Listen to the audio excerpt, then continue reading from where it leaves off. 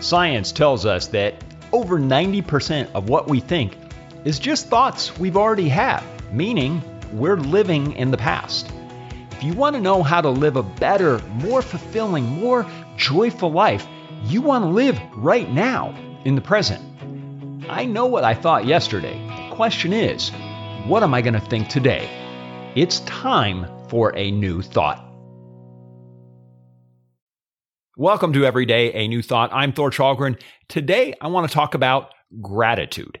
And we're going to make a list of things to appreciate, but we're going to do it a little bit differently than you might be used to. Today, I want to focus on creating a gratitude list wherever you are. Like right now, wherever you are. You know, often we focus on the big things when we think about gratitude. You know, if you were a kid and you did prayers at night, you'd say things like, God bless mommy, God bless daddy. You'd bless your family. You'd bless the big things around you. And that made sense at that level because you were always grateful for those things.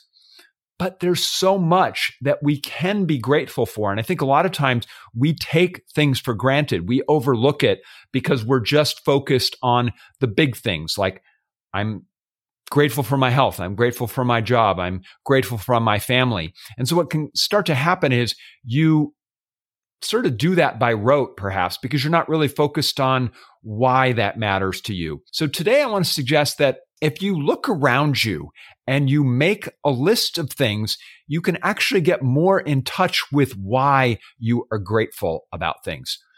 In their book, Ask and It Is Given, Jerry and Esther Hicks refer to this idea of expressing gratitude about little things as going on a rampage of appreciation.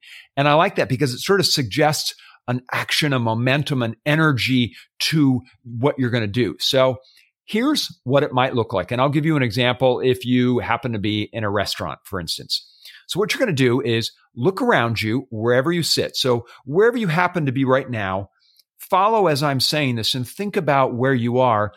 Or maybe if you want, go back later on and take this into mind. But here's what you're going to do. You're going to look around where you're sitting, where you're standing, and list all of the things that you can be grateful for. For example, if you have a table to sit at, be grateful for that. If the chair or the seat that you're in is comfortable, be grateful.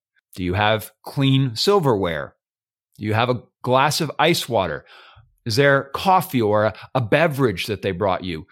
Look at the condiments, those little packages of sugar. Be grateful for that. You think about this, what you're doing is you're really looking at everything and expressing appreciation that you have that in your experience. And this might be kind of silly in a way, but when you think about it, there are places where you don't have those things. I am often thoughtful of my dad's experience. He was in Vietnam, and I remember when he came back from one of his tours, he could not get enough of ketchup because he said when he was over in Vietnam, for whatever reason, they didn't really have very much ketchup. So he would put ketchup on everything because he was so grateful to have that when he got back home. So you and I might think about that and go, being grateful for ketchup, we just take it for granted. But instead of taking something for granted, be grateful for it.